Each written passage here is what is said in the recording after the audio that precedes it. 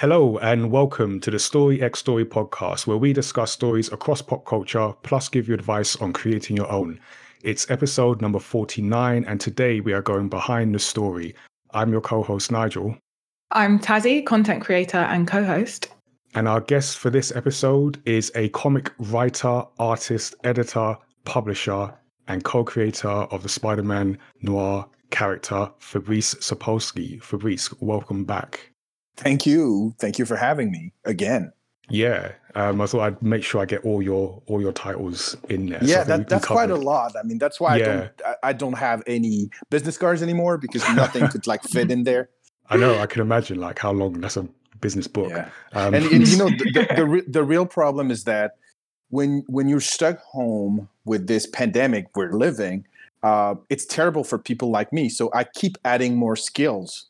So in the last 9 months, I learned video editing. I learned coloring. I became a better artist. I became probably a better writer too, and a better editor. So I keep adding skills because all this time has to be filled with stuff. With something, yeah. That's terrible for the other people. Well, yeah, it will mean a longer intro in future, but we'll dig into we'll dig into all that in a moment. And just to remind people, you can subscribe to our podcast on Apple Podcasts, on Spotify, and wherever you get your podcasts from. As always, you can send us your feedback to feedback@mymatter.com or shout at us on social media, at mymatter on Twitter, at mymattertees on Instagram, or at Tazzy on both. So today we're just going to go straight into our questions and go behind the story with today's guests. So as I mentioned, Fabrice is the co-creator of Spider-Man Noir, but also works on his creator-owned comic Intertwined, plus many more with various other comic creators. He's also the founder of Fair Square Comics, which was created in 2019 with the ambition to be the first comic book think tank, which is a phrase I really like. So we kind of changed that. I mean, because a lot of people didn't really understand what a comic book think tank was. So we kind of, and especially this year with everything that has happened in the US where I live, we kind of changed the mission statement of the company because I mean, as I mention often, I had an epiphany in the spring with all the racial tensions that are here, and me being an immigrant living in Los Angeles, and me being also a minority here. I couldn't help but think, what could I do to help? And comics are a wonderful tool because it gives a lot of power to people using it. So I was like, okay, I'm an activist, but I'm an activist that also has to keep his mouth shut, because in today's climate, me being an immigrant, I could be deported if I'm too vocal about something. So I needed to be smart. And the way to be smart is to kind of shift the focus of what I was doing through Fair Square Comics, because it's the outlet that I have at my disposal right now, and say, okay, what if it was not just about giving everybody ideas about how to make comics a better place or how to make comics more diverse, but it was actually putting that into words and pictures and becoming what I call comics for the rest of us, which is comics from immigrant people and underrepresented categories of creators. And this is what Fair Square is now all about promoting, distributing, and creating comics with these people like me and like other peoples like me. Yeah. And it resonates way better, especially in the US, but also in the rest of the world now. How have you found a response to that? Well, we're the response. I mean, let me tell you, we did this Kickstarter in August called Noir is the New Black. And Noir is the New Black is a collection of noir stories from Black creators. And the response was phenomenal. We got nearly $50,000 on Kickstarter. Yeah, that's amazing. That's amazing. And I was crazy because the initial goal was 36,000. And I thought, this is something that I've never achieved myself as a creator, nor with anyone else. But the minute I stepped out and said, I want to put out this project, and I needed even to be convinced, because once I formulated the idea, I thought, but I can't do it. I can't do it. It's not my place to do it. And then I had this friend, I still have this friend because he's doing that project with me. His name is TC Harris. And TC, who I met in 2017 while I was promoting my graphic novel Intertwined, and I was in Baltimore at a Comic-Con. And he said, yeah, not only you should do it, but I'll do it with you. And that's what we did. And now we're producing the book. Like we're editing it as we speak. It was supposed to be 13 stories. Now it's 16 stories. And it was supposed to be 25 creators, and now it's 35.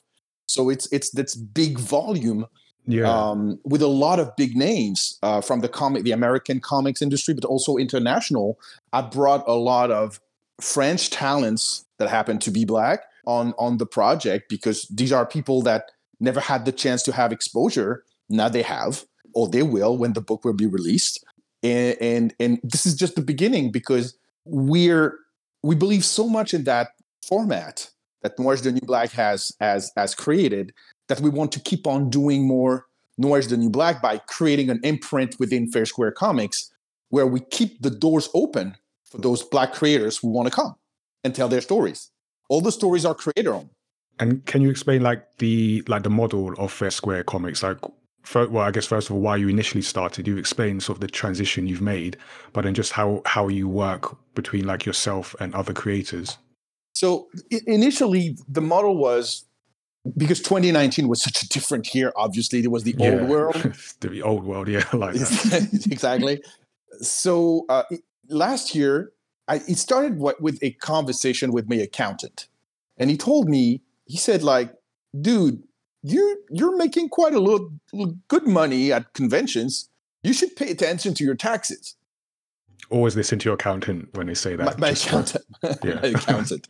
Yeah. And well, he's like that. He's like very casual.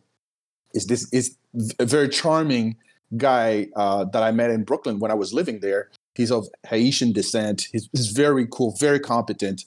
He's also very handsome, even though I'm pretty straight. I have to acknowledge that this guy has swag. His name is Pascal. And so Pascal told me, like, you should do something about your taxes, because you have a day job, you have this comic book career going on, and you've been doing a lot of conventions lately. So the IRS, which is the tax organization here, is going to hammer you at the end of the year. And I said, okay, well, can I create a company? And he said, like, yeah, it would solve your issues. So I saw an opportunity to kind of put some money aside for my older days, and also to protect my IPs, because a lot of the stuff that I created in the past 10 years didn't really have a home. So putting everything into Fair Square Comics was, to me, the idea. And then this January 2020, I was laid off from my day job, like a lot of people due to COVID. And so I thought, let me try to get another day job. And then nothing came, because the industry is really in a bad shape right now. Yeah. So I was like, okay, I'm not going to stay inactive. So let me put all my energy and focus on something that will allow me not to go crazy. And that was Fair Square Comics. I happen to have this book called One Hit Wonder that I kickstarted twice. Once in 2019 and it didn't work, and once in 2020 and it worked really well. So I was like, okay, I was off the heels of that success. And then Noir is the New Black came, and it was also a success. So I had, all of a sudden, this year I have 2 books that were successfully kickstarted, and I started thinking about the future. And the future became clear that I needed to put a lot more attention and focus on Fair Square Comics while being still open to any gig that would be thrown my way, because this is not sustainable. I mean, publishing costs a lot of money, doesn't bring money very fast, because distribution works like that. Yeah. And especially as independents. So right now, all my energy and focus is there while I'm accepting like commissions and freelance gigs and other things. But that's how it changed completely my point of view from just being something about me and my own little boutique and a slate of IPs to something where I would welcome my friends, and that has a larger purpose that was more like helping everyone that is like me, an outsider and an underdog. I like that concept of sort of creating something that is in a way in service to others, other people, you say, like yourself, and particularly in the time we're in. I imagine you kind of touched on it, that the uptake in Noir is the New Black, I imagine because of the time we're in and just the need to see more representation in comics, and not just comic characters, that's obviously one thing, but the people who make them as well, because that impacts the characters, that impacts the story. So, and not only that, but let me tell you this. I think that there's a lot of hypocrisy in the way comic book publishers are handling this matter, the diversity matter, because it's great when you have big corporations saying, hey, we're opening doors now. All the talents that are from every walk of life and every ethnicity can come and do stuff. That's simply not true, one. And two, at the end of the day, those characters will still belong to said corporations. When people publish with Fair Square Comics, they keep their rights. I'm not interested in owning any piece of anyone else but my properties. So because I don't want to make it about ownership. I don't think it should be about ownership. I think it should be about servicing. And yes, every creator that will work with me, I will take a fee, but everything is on the table. Everything is transparent. And I will never own any piece of anyone's work unless these person want me to get a piece of their work. But by design, I'm not interested. I have enough of my own creations. I'm not profiting off anyone here. I'm just trying to make our industry better and have better practices and just have, and also educate, because a lot of people, especially the general public, think that comics are just worth the few pounds or euros or dollars that they put in a single issue or a graphic novel. That's simply not true. Nobody really have a single idea of how much costs a graphic novel. And when I say to people, when you're giving us $48.3 thousand on our Noir is the New Black Kickstarter, which after taxes and Kickstarter fee becomes 43, this is not the real cost of that book. That book costs actually $53,000 to produce. That means that as an entrepreneur, I will have to find those $10,000 missing at this point. Yeah, to make it sustainable. To make it just to break even. And people have no idea. So it's interesting because it allows me to also talk about the business of making comics, which is something that a lot of companies like to keep quiet about. And in terms of like the model, is it similar to like what Image does in terms of like the creator's own work? Is that a fair comparison, or is that something different? It's different. At Image, and I know for a fact because this is a contract that I signed, One Hit Wonder was first published at Image in 2014, 2015 as single issues, and Image refused to do the graphic novel, which led me 5 years later to create my own company and publish my own graphic novel with the same material. Right. I mean, an updated version of that material, but yes, mostly the same, because Image let me down. And I'm saying it without pointing fingers or any animosity. It was not their priority. And they said to me, we're not interested. I totally understand. This is a business decision, and I have to deal with my own thing because it's a creator own. At Image, when you sign with them, you're on your own. You have to deal with your own marketing. You have to deal with your own with your own promotion. You have to deal with everything that is not just putting you in the previews / diamond catalog. That's what Image does to you. They organize distribution through their channels. They organize printing through their usual channels. Yeah. But that's the only thing they do. So it's still on the creator to get their work out to any kind of scale. Right? Absolutely. And is that necessarily a bad thing? Is like is there any opportunity that it provides to the creator to do it that way? It's not a bad thing, but I always say this: creator owned is not for everybody. I mean, you can be a great creator and a poor salesman. Yeah. You can be a great creator and a terrible marketer. You can be a great writer or artist and have a, how do I put it? And be afraid of any kind of interviews or public Like to put appearances or yourself out. anything. Yes. It's definitely a skill.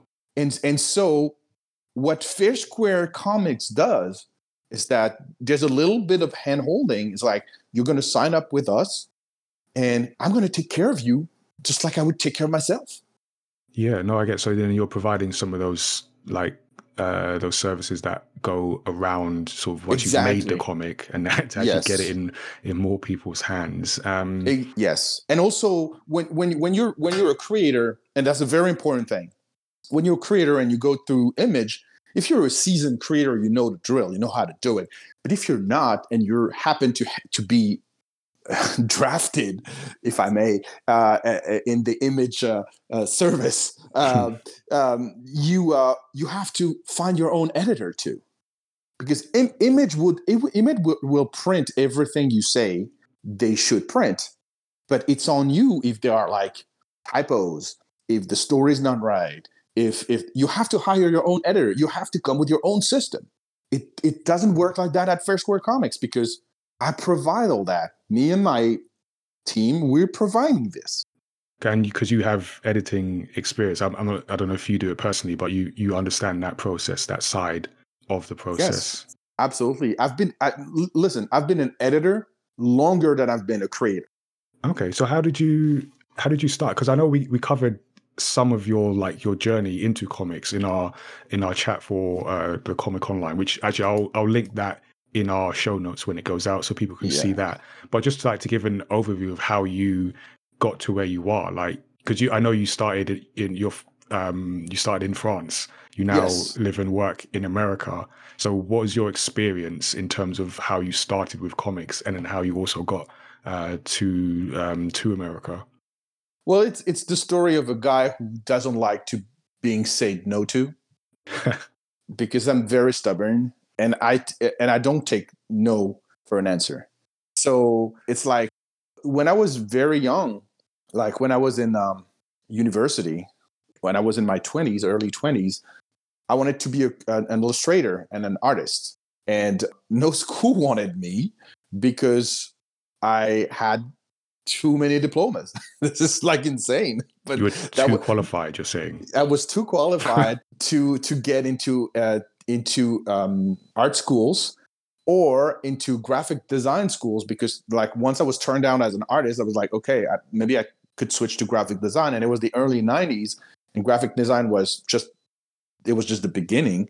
But at the time, no one wanted me. So I self-taught while I was doing a bachelor in history. So wow. I had this very liberal arts literary kind of background on the one hand, and the graphic design desire burning inside of me. So I kind of developed both at the same time.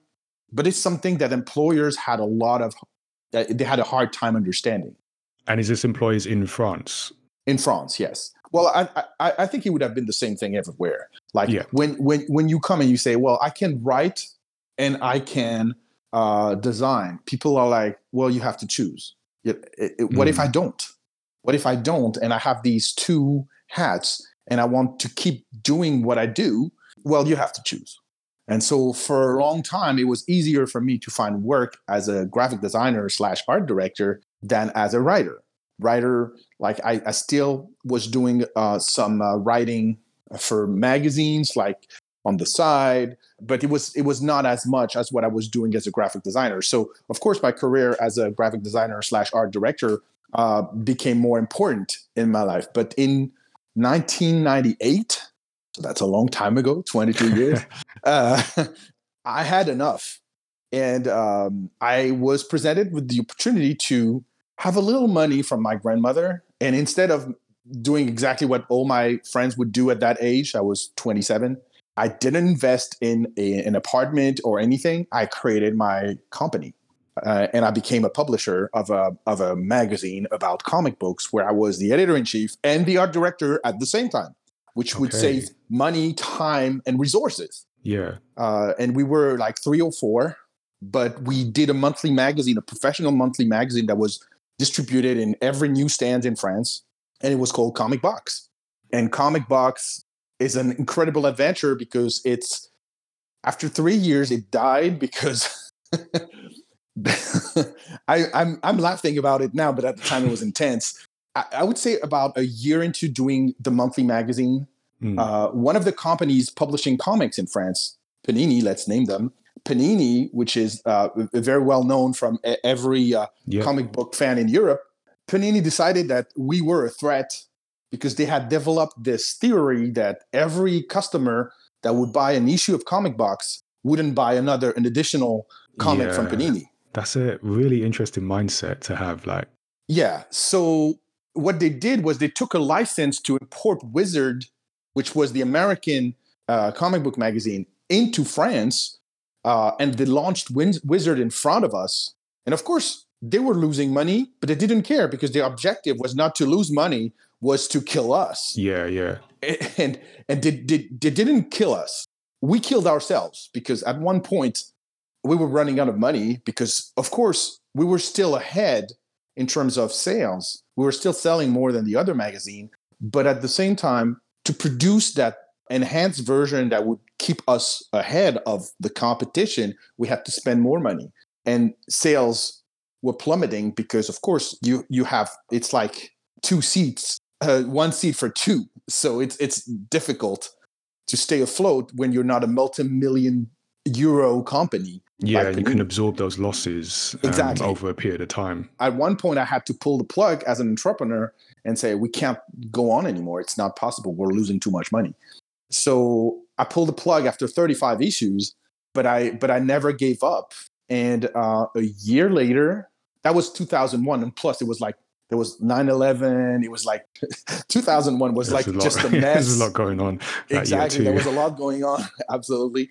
And a year later, one of my friends who was a book publisher, he was doing like American comics translations. He said, like, I like what you were doing with the magazine. I can't help you make another magazine, but we can do books if you want. And me and my team, we started making annuals, like they were like almanac style, like they were hardcover, 120 pages, but it was basically a different version of Comic Box.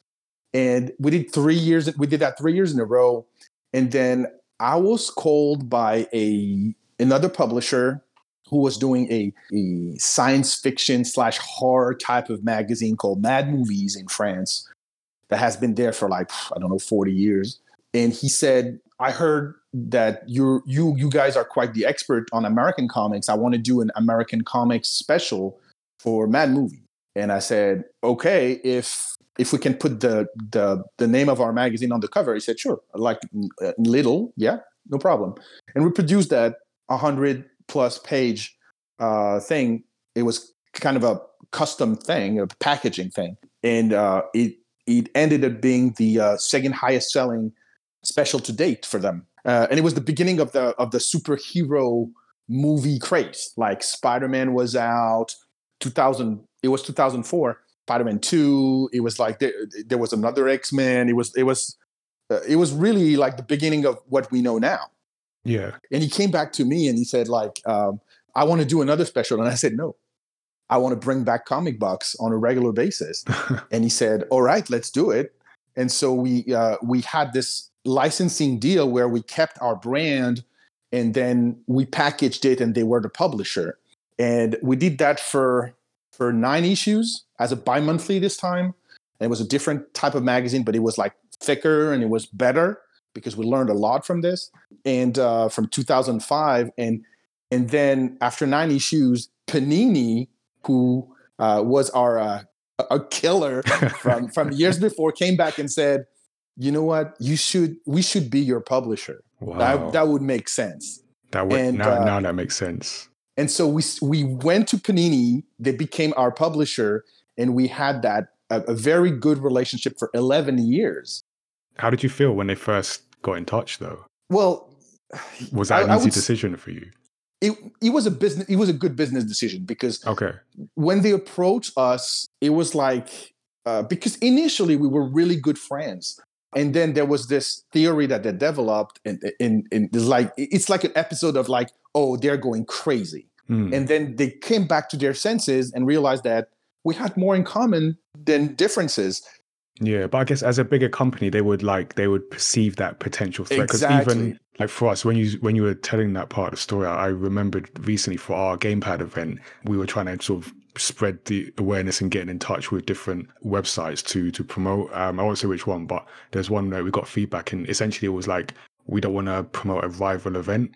And for one, I'm like, because we're tiny on the grand scale of things, so like even to be seen as a rival event to this website, they're just like masses of followers and doing huge events. But it's that mindset of like, we just can't give any kind of potential threat a leg up, even though it's not a threat, because it's not like if they read your comic, I'm not going to go and read another one, or if someone comes to our free online event, that they're not going to ever go to another one. But it's just that kind of mindset from the bigger organizations. So you see, it all came like full circle, and comic books were thriving at the time because we were the only real news magazine about American comics outside of the United States. And so quite at the same era, I started doing a lot of freelance editing for French comic book publishers or book publishers that wanted to have American comics in their roster. So I worked for Soleil, I worked for Albin Michel, I worked for Jungle, I worked for I worked a little bit for Glénat after. I worked for all this like French publishers that they all had something that they wanted from me as an editor or freelance editor or even translator or consultant. I did that too. The thing that happened in 2007 and that kind of changed my own perspective was when Spider-Man Noir came to be. Because with Spider-Man Noir, all of a sudden, I was a journalist. I have been a journalist for a while. And all of a sudden, I'm a comic book creator signed at Marvel Comics. Yeah, because you were saying you pitched the idea for Spider-Man Noir. I pitched it to David Hein, my friend Dave. And Dave initially rejected it and then changed his mind. And we famously went on to Marvel. He pitched it for us because had I pitched it myself, it would have been rejected right away. I know it. I didn't have any credentials.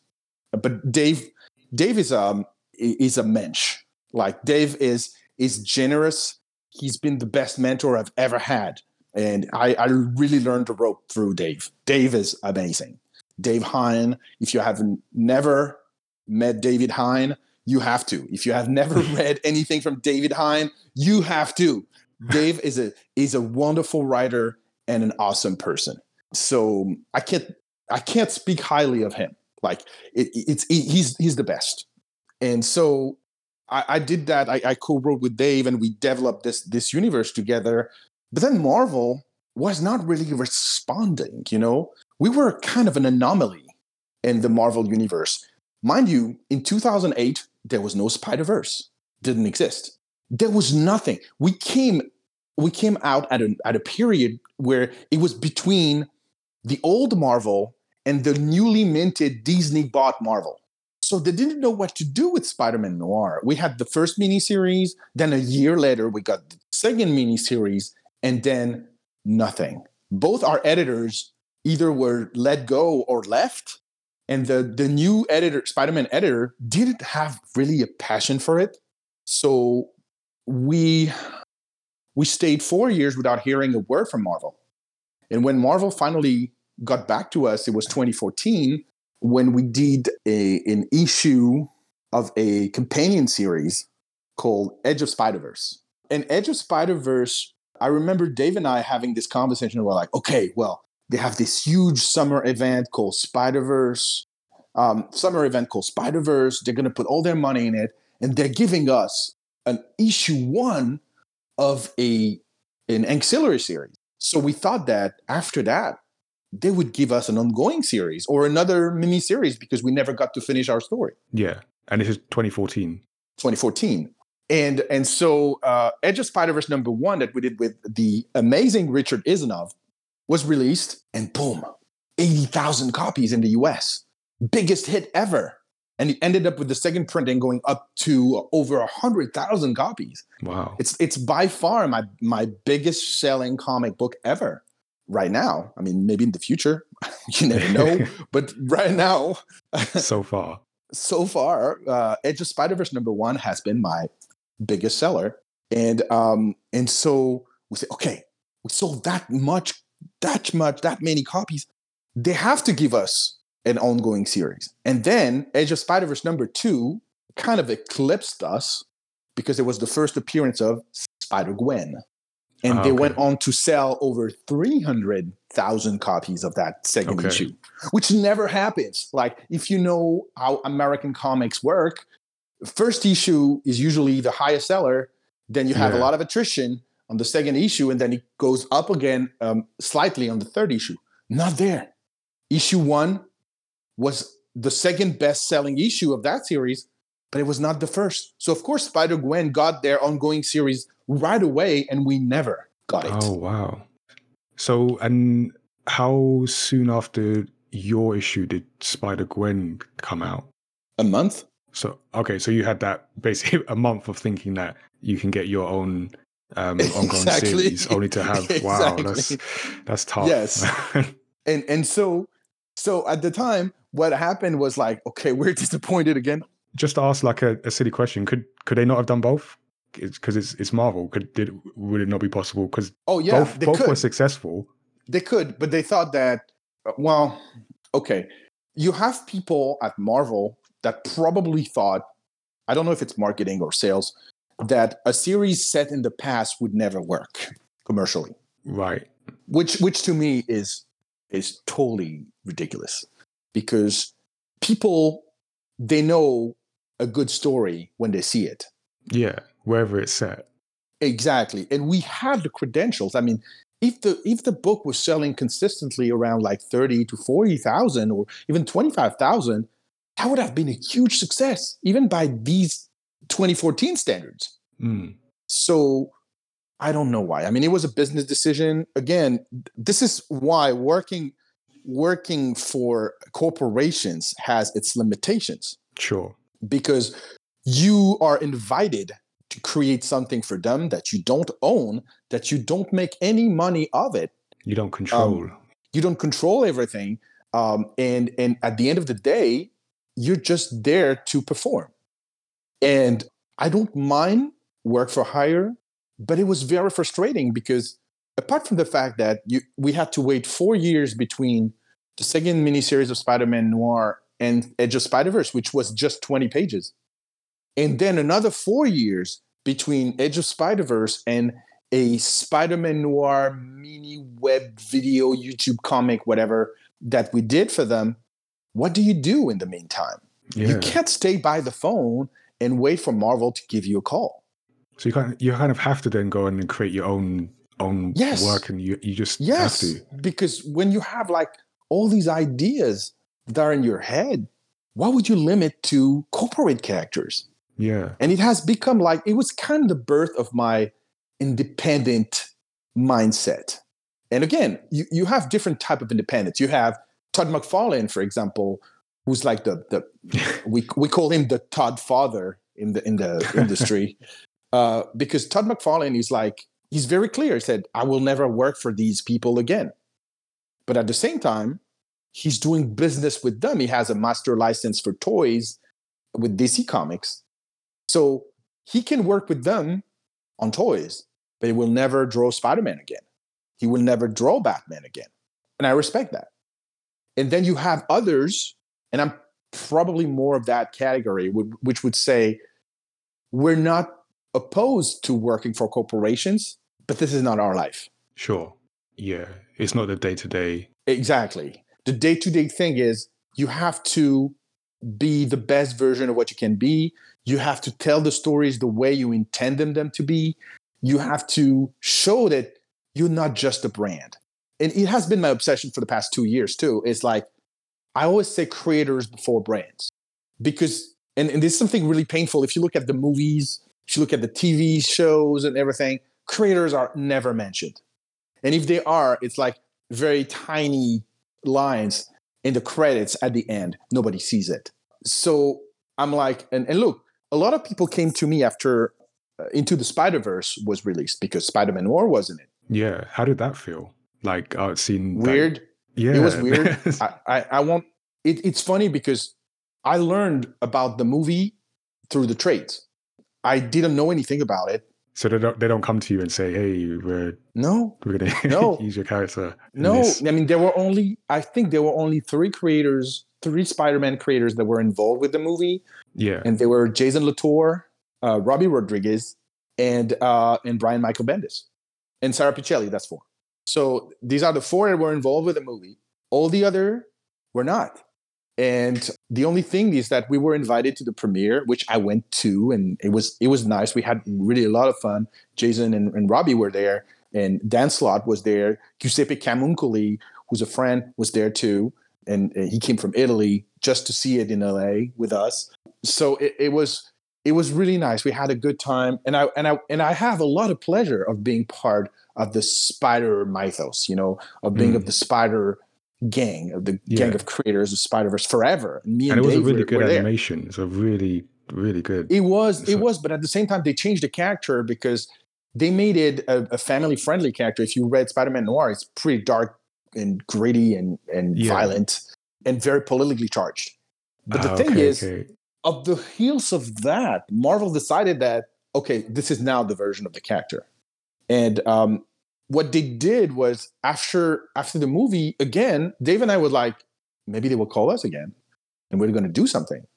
But they didn't. They decided to go with another creative team, and I wish them the best. I know that they've released their story. I've quickly browsed through the first issue. This is not my Spider-Man Noir. This is not the one that I created. This is the one that Marvel wants to see there. So I respect that. This is okay. This is their character. They decide to do what they want to do. Yeah, now, and that's another corporate thing, isn't it? It's like you say, it's their decision. It's their decision. And at one point, it just proves my point once again that as creators, we need to walk to the beat of our drum. We have to come up with our characters, our stories, our heroes, our universes, and that are our vision unfiltered. And you were talking earlier about what Fair Square is doing for those other creators just like me. Yeah. When the vision is unfiltered. Like, how many times, a lot of people don't realize that when they read a comic book from the corporations, it has gone through a lot of revisions from different editors, from marketing. Everyone has an opinion, but this is not always the good opinion. It's the company's opinion. And it's a consensus opinion as well. Exactly. And from 2017 to 2020, I worked at Humanoids, which is a publisher, like a world-class publisher, present in many countries. And I could see firsthand, like I was a senior editor there, but I was in charge of implementing the company strategy more than anything. And this is a great exercise. I have no regrets. I was happy for most of my time there. But I'm glad that it was over because clearly it's not what I want for me and my creator friends. I'd rather see our vision unfiltered than having people saying, no, we want to go that direction because that's what we want. And even if it doesn't make any sense for you. And again, there's room for everybody. Like, I'm not judging, or I'm not like just saying, no, this is wrong, this is good. Like, no. Who am I to say that? Okay. Yeah, of course. And that system, because I recently had a conversation with a comic artist, and she was very clear that for her, like in terms of like coming up with ideas for characters and stuff, that's not her strength. So for her, like that kind of, give me the character to draw and direct me in that works. So that works. It's just like what I'm hearing from you, like clearly, is that you've got your own ideas, and then you want that that control to direct those ideas. That's clearly what I'm doing right now, because like I'm preparing this series that will be published in 2021. The series is called Ladybird, and Ladybird came to me in the spring, and I hired an artist, Italian artist, and he has been working from my designs. So I'm writing the series. I wrote the treatment. I wrote the script, everything. And I created the designs. And then I said to him, you will draw from my designs. I have a very sharp vision of what I want. This is what I'm doing now. Like when I cannot draw it myself because I don't have the time, or I'm not simply good enough, because you have to understand your limitations too. Yeah. You can't draw everything. Yeah. In my case, I can't draw anything, but yeah. Yeah. Well, again, I spent a lot of time working on my art, so I think I'm a way better artist now than I was in January. So, but yes, the unfiltered vision is what people should see, and to me, the pandemic gave us a unique opportunity as creators, as independent creators. It's like we now are on the same levels as the corporations, because everyone is struggling to get their books out. Yeah. Yes. So it's not just us versus them. It's all of us trying to get our books out. And if we can be good enough, dedicated enough, smart enough, talented enough, driven enough to show the public what we got, I think they will respond. No, I agree with that. Because there's nothing worse than lukewarm comics. Yeah, they're kind of like that don't really say anything. Exactly. And Noir the New Black has been a really a revelation. Like it was really the thing where the message should come first. And you have 16 messages in Noir the New Black. You have, in Lady Bird, you have a couple of messages. It's a book about a broken healthcare system, which is something that we know in the United States, but it's also a book about abuse, child abuse, about abuse of power, about an obsession for something. This is very contemporary, and I'm dealing with those themes while wrapping it up in an action adventure series that looks like a superhero, but is not, because she's not there to save people. She's there to save herself. And it's a very important book for me, Lady Bird. And I like the idea of like having that message, because even when I do like workshops with young people around like creating comic characters and stories, and I always make a point like your story should have a message. Like you shouldn't just be there for the sake of being there. It should be something that you're trying to say. And I think certainly like maybe we're seeing it more and more, particularly this year. People want to hear like, what are you trying to say in your story? And it doesn't mean like every story is for everyone. I think that's if we talk about like pros and cons of like the corporate versus independent, if you're like Marvel or making those stories that sort of appeal to the masses or larger masses, whereas with independence, you can find that niche and you can say something that resonates to the niche, and hopefully, sort of beyond that, but certainly trying to say something that a certain type of person will understand. And I think there's certainly room for both of those models. I want to get back to the DNA of comics, which is being something that is quite soap opera-y, but also something that is close to the reality of the people making them. And if you look at the comics from the 60s, they look like society from the 60s, 70s, 80s, 90s, 2000s, blah, blah, blah. You can go forever. They give us a pretty sharp look at what these era were like. And I think that's what Stan Lee, Sid Ditko, Jack Kirby, all these people, all the greats from the Silver Age, they taught us. It's like they understood that comics were not just a little thing to entertain kids and soldiers. It was something more profound than that. That's the heritage of the 60s. I was born in 1970. I'm 50 years old. I grew up with comics. I breathe comics. Comics are my life. I always sign all my tweets with "Comics are life." For that reason, is that I learned to read with comics. I learned politics with comics. I learned to love with comics. I learned a lot of things with comics. Of course, not everything, fortunately. Yeah. I'm not a character of paper and ink. But you know what I mean? Like, comics have been a source of inspiration. I'm sure you had that too. Like, you were reading a comic, like an X-Men comic, and you see a word that you don't understand. You go to the dictionary. At the time, we didn't have the internet. Yeah. And you just check what it is. Yeah. And you check what it is, and you learn something new. That's the comics that I love.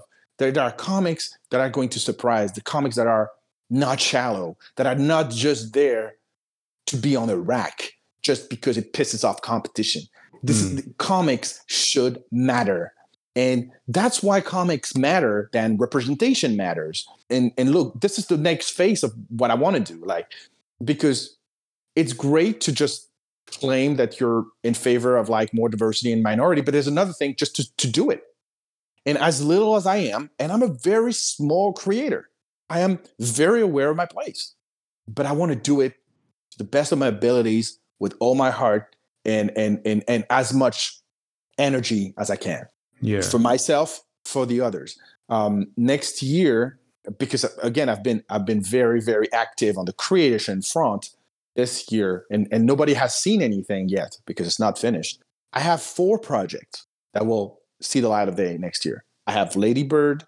I'm preparing the return of Intertwined in a completely different way, because Fred Pham Chuang and myself are going to do a follow-up to the original graphic novel from 2017. But we're also doing a spin-off that is based on that character from the first volume that is a Chinese-born Jewish woman.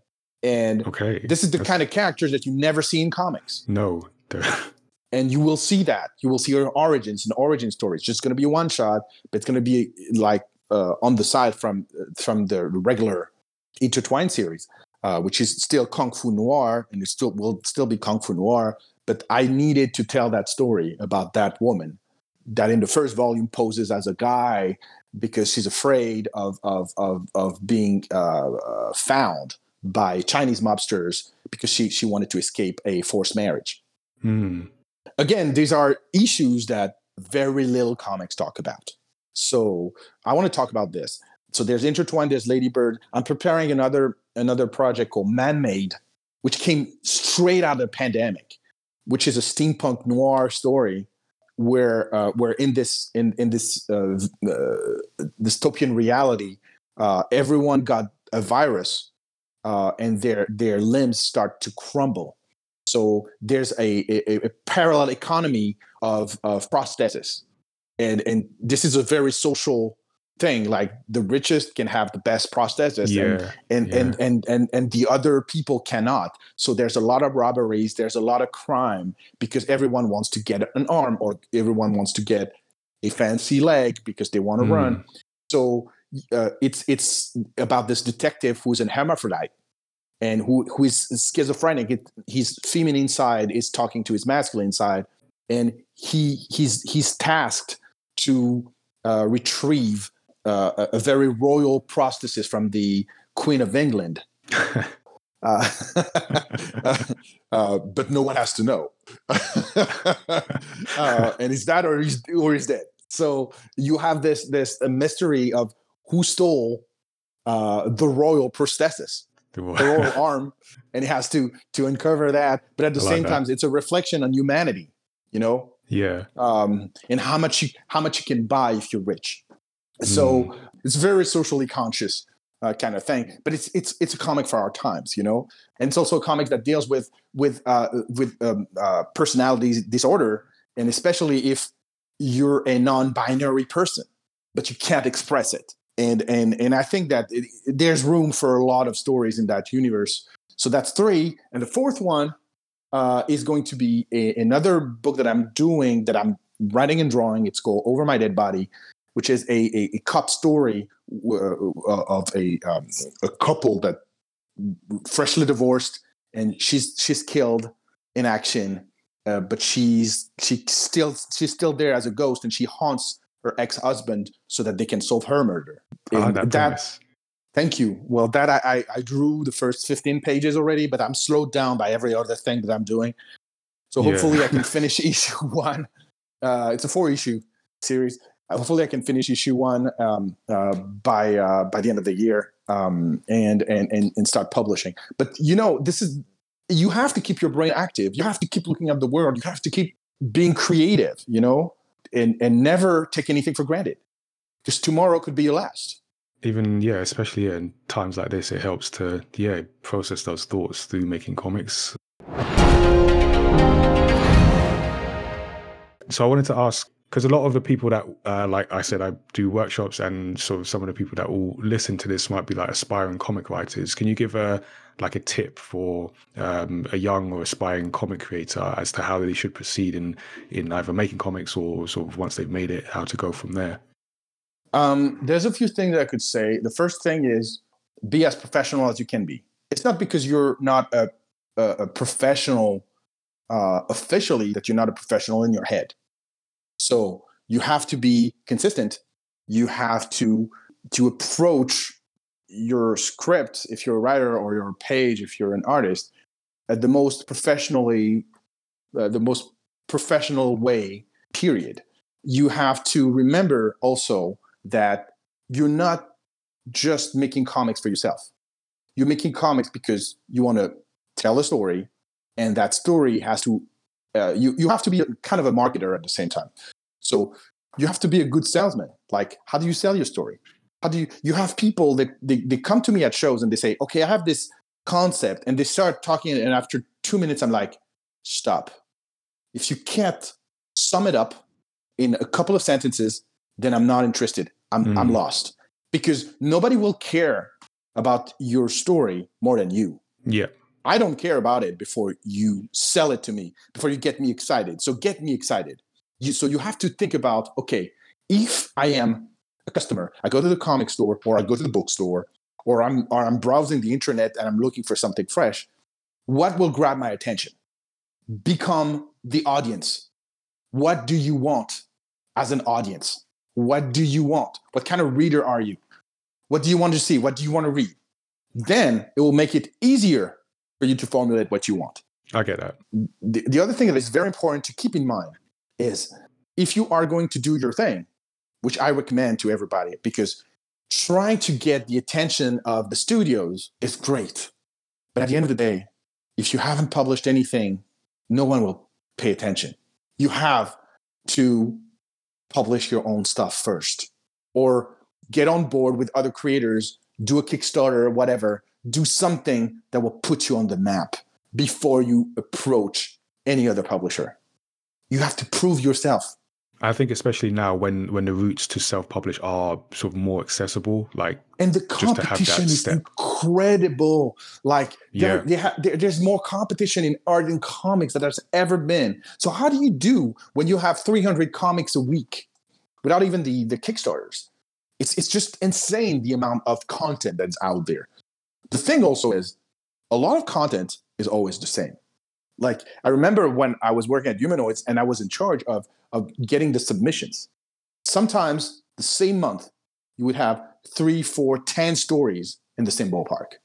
And it would be very annoying, because it's like, don't you guys read something else than Full Metal Alchemist or Attack on Titan or all those kind of things? Like, you can see the trends with the submissions. Like, you know that there's a vampire trend, you get a dozen of vampire submissions. You have a zombie trend, you have a dozen or 100 of zombie submissions. Hey, counter programming. Don't try to look at the market and say, hey, that sells, I'm going to do that. Do something. Be honest. Be honest. And I think that comes from, like, varying what you read as well, because often you'll find people will kind of for lack of a better term, spit out what they take in. So if you're only reading one type of thing, you're going to make that story, but by that time it's already been done, like you say, 10 times or whatever. So exactly. And in comics take a long time to produce. By the time you get to production, a dozen other teams, 100 other teams will have produced something far better than what you can come up with. So you have to have your own flavor and come with it. You have to come with your own flavor. This is extremely important. Like, nobody's waiting for you. Nobody cares about you. But you have to make people care. You have to make people hungry to see your next move, to see your next comic. And the only way to do that is to have a flavor of your own, not trying to borrow. I'm going to tell you something that I rarely tell. I don't read comics anymore. I don't. First, because I'm afraid of cannibalization. I don't want to borrow other people's ideas. Right. But also, I find it extremely restrictive in terms of narration. So I'm more interested in nonfiction. I'm more interested in documentaries. I'm more interested in the news. I'm more interested in a lot of other things that are, to me, more attractive than just simply read comics from other creators. And I may love those creators, but I'm saving that for later. I have a pile of comics here that I haven't touched yet, because while I'm on a creative spree, there's no way I'm going to write with even if it's not like on purpose, I'm going to write with an inspiration coming from someone else. Yeah, I get that.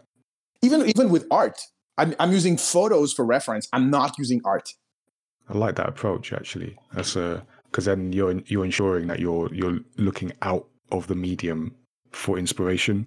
Exactly. Because the worst thing that can happen to our industry is to look at itself and say, hey, we're great. Let's make it like a circle and just like pass the mic from guy to guy or woman to woman or whatever, or non-binary to non-binary. This is not what we should do. We should always look out for inspiration. Comics are sponges. We writers and artists, we're sponges. We need to, again, I was saying that earlier, we need to keep being close to the society we live in. That's why I'm not interested in superheroes fighting on an island. I'm not interested in that. I wanted to ask, so you said you like learn a lot from comics, and comics are life. So I wanted to know, what is one of the most impactful comics you've read? Just like you've learned the most from. There are quite a few. Top 3 then, because I know like picking a favorite is really hard. It's a whole thing. Well, let me give you a music analogy. I'm a huge Prince fan.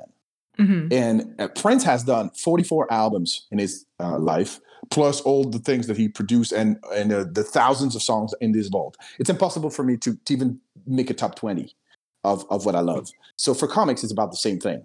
It's really hard. There are some runs that were very important in my life, whether it was Chris Claremont and John Byrne's X-Men, or Alpha Flight from the same John Byrne. John Byrne was like really, John Byrne in the 80s, Fantastic Four, X-Men, and Alpha Flight were series that really shaped a lot of what I became. Anything from Frank Miller, because he pushed the limits of storytelling in ways that I dream I could like emulate one day or make it my own. So really, and in the same fashion, discovering comics through that lens, I went to discover Will Eisner and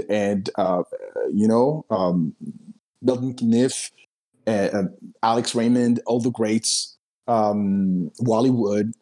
I love looking at those old pieces of art and stories. Strangely, I was never initially a Kirby fan. But I became a Kirby fan as I grew older. Do you appreciate work more? Yes, absolutely. And also, when you start your journey as an artist, you need points of reference. And Kirby is a point of reference because he was so fast and he was so efficient and economical at the same time. You can only like throw your hat at the guy. Like he what he did was phenomenal. So yeah, but I also love everything by Ed Brubaker. He's one of my favorite writers. Obviously, I love noir. I mean, yeah, of course. Yeah, yes, absolutely. But no, I mean, I absolutely loved Alias from Brian Bendis. I wouldn't say that those were influential, but I said like it's a big, a giant box of stuff that I really enjoyed and that I love reading from all the eras. I mean, I appreciated Ultimate Spider-Man as much as I appreciated Batman from Denny O'Neil and Neil Adams from the 70s. It's different eras, different flavors. You know, I loved John Romita Jr. And Bob Lighton's Iron Man in the 80s because it looked so different from the rest. I loved Rome Space Knight because it was so romantic and very, very. I love emotions in comics. This is one of the things that I love. I love when comics can convey emotions. And when I'm writing comics or when I'm drawing comics now, this is the thing that I always keep in my mind is like, how can I make people feel about my characters, feel about my stories, feel about anything? If they laugh, they're angry, they shed a tear, then I did a good job. If they don't feel anything, I suck. Yeah. I don't know if it answers your question, but it's clearly like.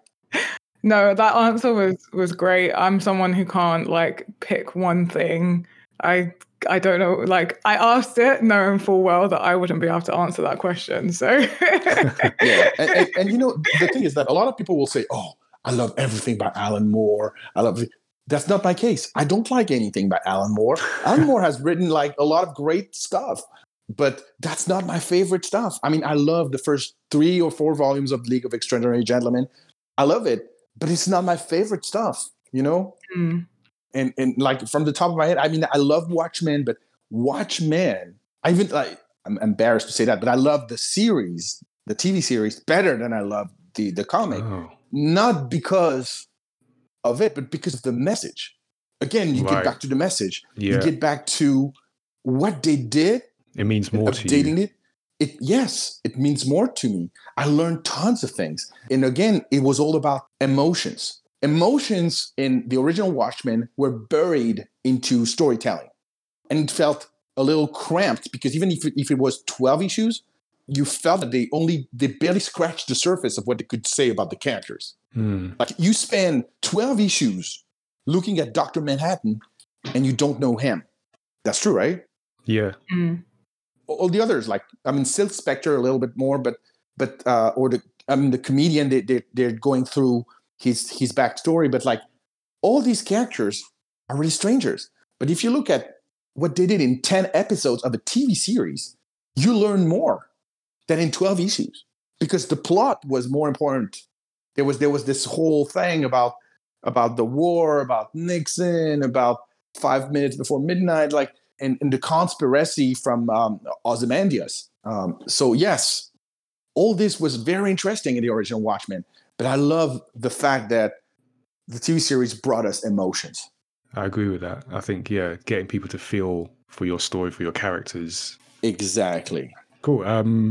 It's really good. This is like just gives a really good insight from someone who's been on sort of both sides in terms of like we talked about corporate and indie and can speak really well to both of those. It's just good to get that insight. Well, and if people like are listening, I don't know where most of your audience is. I don't know if most of your audience is in the UK or if you have UK, like more international.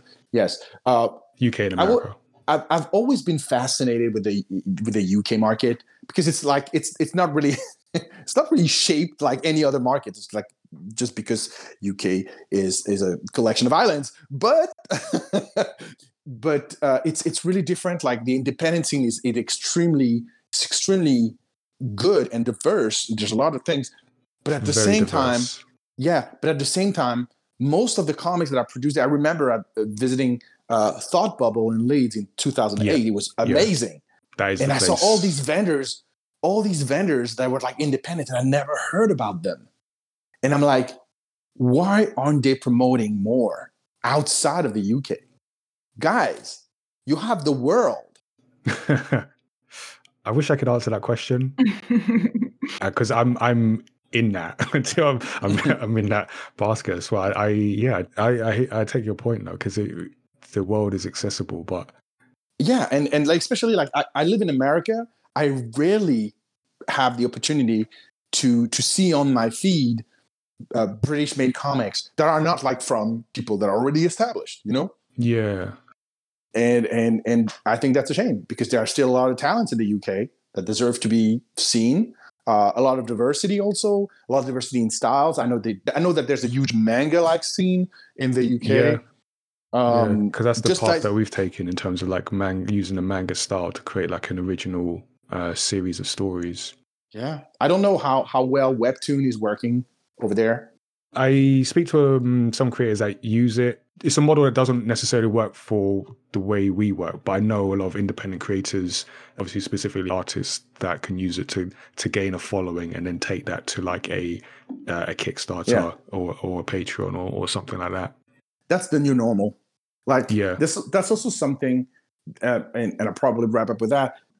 In the old days, you would create your book, put it on the market, and wait. Right now, it's a constant hustle. It's a constant fight. And you don't get, you have so many channels. You don't get all your money back from one. You get your money back, if you do, from 5, 6, 10 different channels. The life of your comic is far bigger than it was before. Yeah, definitely. And the audience, like you said, in terms of is wider than you might think. Like Fair Square Comics is negotiating with a company named Anchor Comics right now, and we're probably going to sign on with them. It's a Vietnamese company of digital comics, but I like their approach, because their approach is like, okay, well, it's very simple. We have our cost, and once the costs are deducted, 50% of the net profit goes to you. And I know that digital comics, people are not really used to paying for them, but if Asia has taught us something, is that the YouTube style model is working. I remember before I started Intertwine in 2015, I was in China. That's how I got the idea for the series. And in China, I couldn't find a single bookstore. So I asked my hosts, where are the bookstores? And they were like, oh no, people are reading manga on the internet. It's paid by advertising. They don't care as long as they don't pay. So they've already switched. They've already switched because due to the size of the country, they couldn't have a network that was like making any sense for anyone. So distributing books is something that is more local. You still have books that are being distributed. You still have licensees. You still have books printed there, but it's not the majority. The majority, which is a younger audience, reads on their phone, reads on their tablet, reads on their computer, but they read digital. And if they like it enough, they will buy it. So it's kind of like the Korean market, the Vietnamese market, the Thai market. These markets are converging through that model. That's why the Webtoon system is thriving there, because it's totally this way of storytelling. Now, this is not my favorite. Yes, this is not my favorite, but what I like about Anchor is that Anchor leaves you the choice. You can put it Webtoon style, or you can put it traditional style. Doesn't matter, you know? And I was afraid for a long time of putting out my comics for free and then wait until the audience grew. I'm not afraid anymore. I'm going to have to check that out. Okay. I guess just to let people know, sort of where can people find you and find out more about the work you do and the work that you've got coming as well? Well, they have to follow us. So they can find Fair Square Comics at fairsquarecomics.com on the web, at Fair Square Comics on Facebook, LinkedIn, and Instagram. And of course, they can find me. I'm very easy to find at Fabrice Sapolsky, all attached on every platform. I insist on also LinkedIn because I think it's not just about the comics. It's also about the business. Yeah. Fair Square Comics did something. I mean, we didn't talk about Twin Kings Battle, which was a manga-like queer graphic novel that we unsuccessfully tried to fund on Kickstarter this fall. Yeah, so that was a shame. It's a shame because we could have raised at least 13,000 and we needed 18 to get the money. So as a result, we have no money and we have nothing because, as you know, Kickstarter is all or nothing. But at the same time, we learned a ton. And we also were the first comic book company, especially for a company of my size, of our size, to get an ad on Hulu, which is a big network here, a big streamer. And we pushed a lot of boundaries with that comic in terms of promotion, but it was not enough because there was so much competition on Kickstarter, but also there was the election coming up in the US. Yeah. So it was probably not the time. So we're going to restart that because Phil Briones, the artist, is just amazing. He knows how to do everything. No, and I'm not joking. Like he's not just a friend, but also his heart is bigger than anything I've seen in a creator. We were talking about emotions. I decided to open the door to his comic at Fair Square Comics because of the emotions that I got from reading his book. And I think that has to be shared. So we're gonna put it precisely on the digital platform, and then we will go back to Kickstarter. but so that people can see for themselves the quality and the unique nature of what Phil is doing. But yeah, you never stop learning. Like failing is just another way of learning. So it's a natural step. So I don't care. We lost money. Yes, we did. Yeah. We did. I mean, it's $2,300 of marketing costs that I will never see come back to me. And that means that I have to work more to compensate, that I have to find other project that will be more lucrative. But this is just like the thing that people don't see. And that's why I'm insisting on, like, if you want to be serious about self-publishing, you have to be serious about the business. We have to unite independents. We have to find ways to distribute ourselves in more places. We have to go where no other publisher will ever go because their eyes are somewhere else. My eyes are not on TV and Netflix and movies. I don't care about that. My first mission is to put out the best stories that I can. And then if by any chance someone at Netflix or Hulu or whatever studio likes it, the better. But this is not a priority. I think that for years, exactly. I think that for years, a lot of creators have thought, "Oh, I'm going to do that in comics because it will be the stepping stone from where I can build my house and my IPs and the pool that goes with it." All thanks to Netflix. I think we have to go back to basics. And basics is like, comics are designed to entertain and make people think about the society they live in. And this is what I want to do. Emotions, substance. This is what my comics are all about.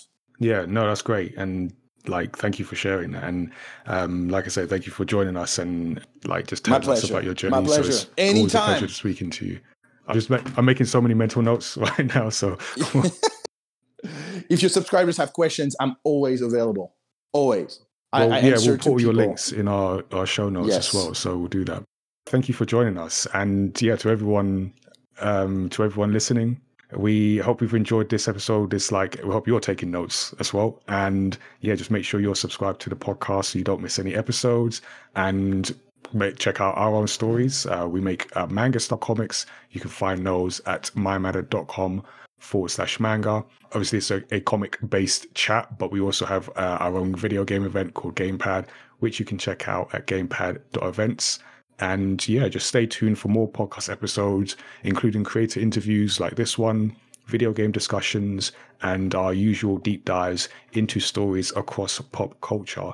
You can always give us a shout directly. Our email address is feedback@mymatter.com, and our website with links to subscribe is mymatter.com/storyxstory. And until next time, stay tuned and stay safe, everyone. Take care.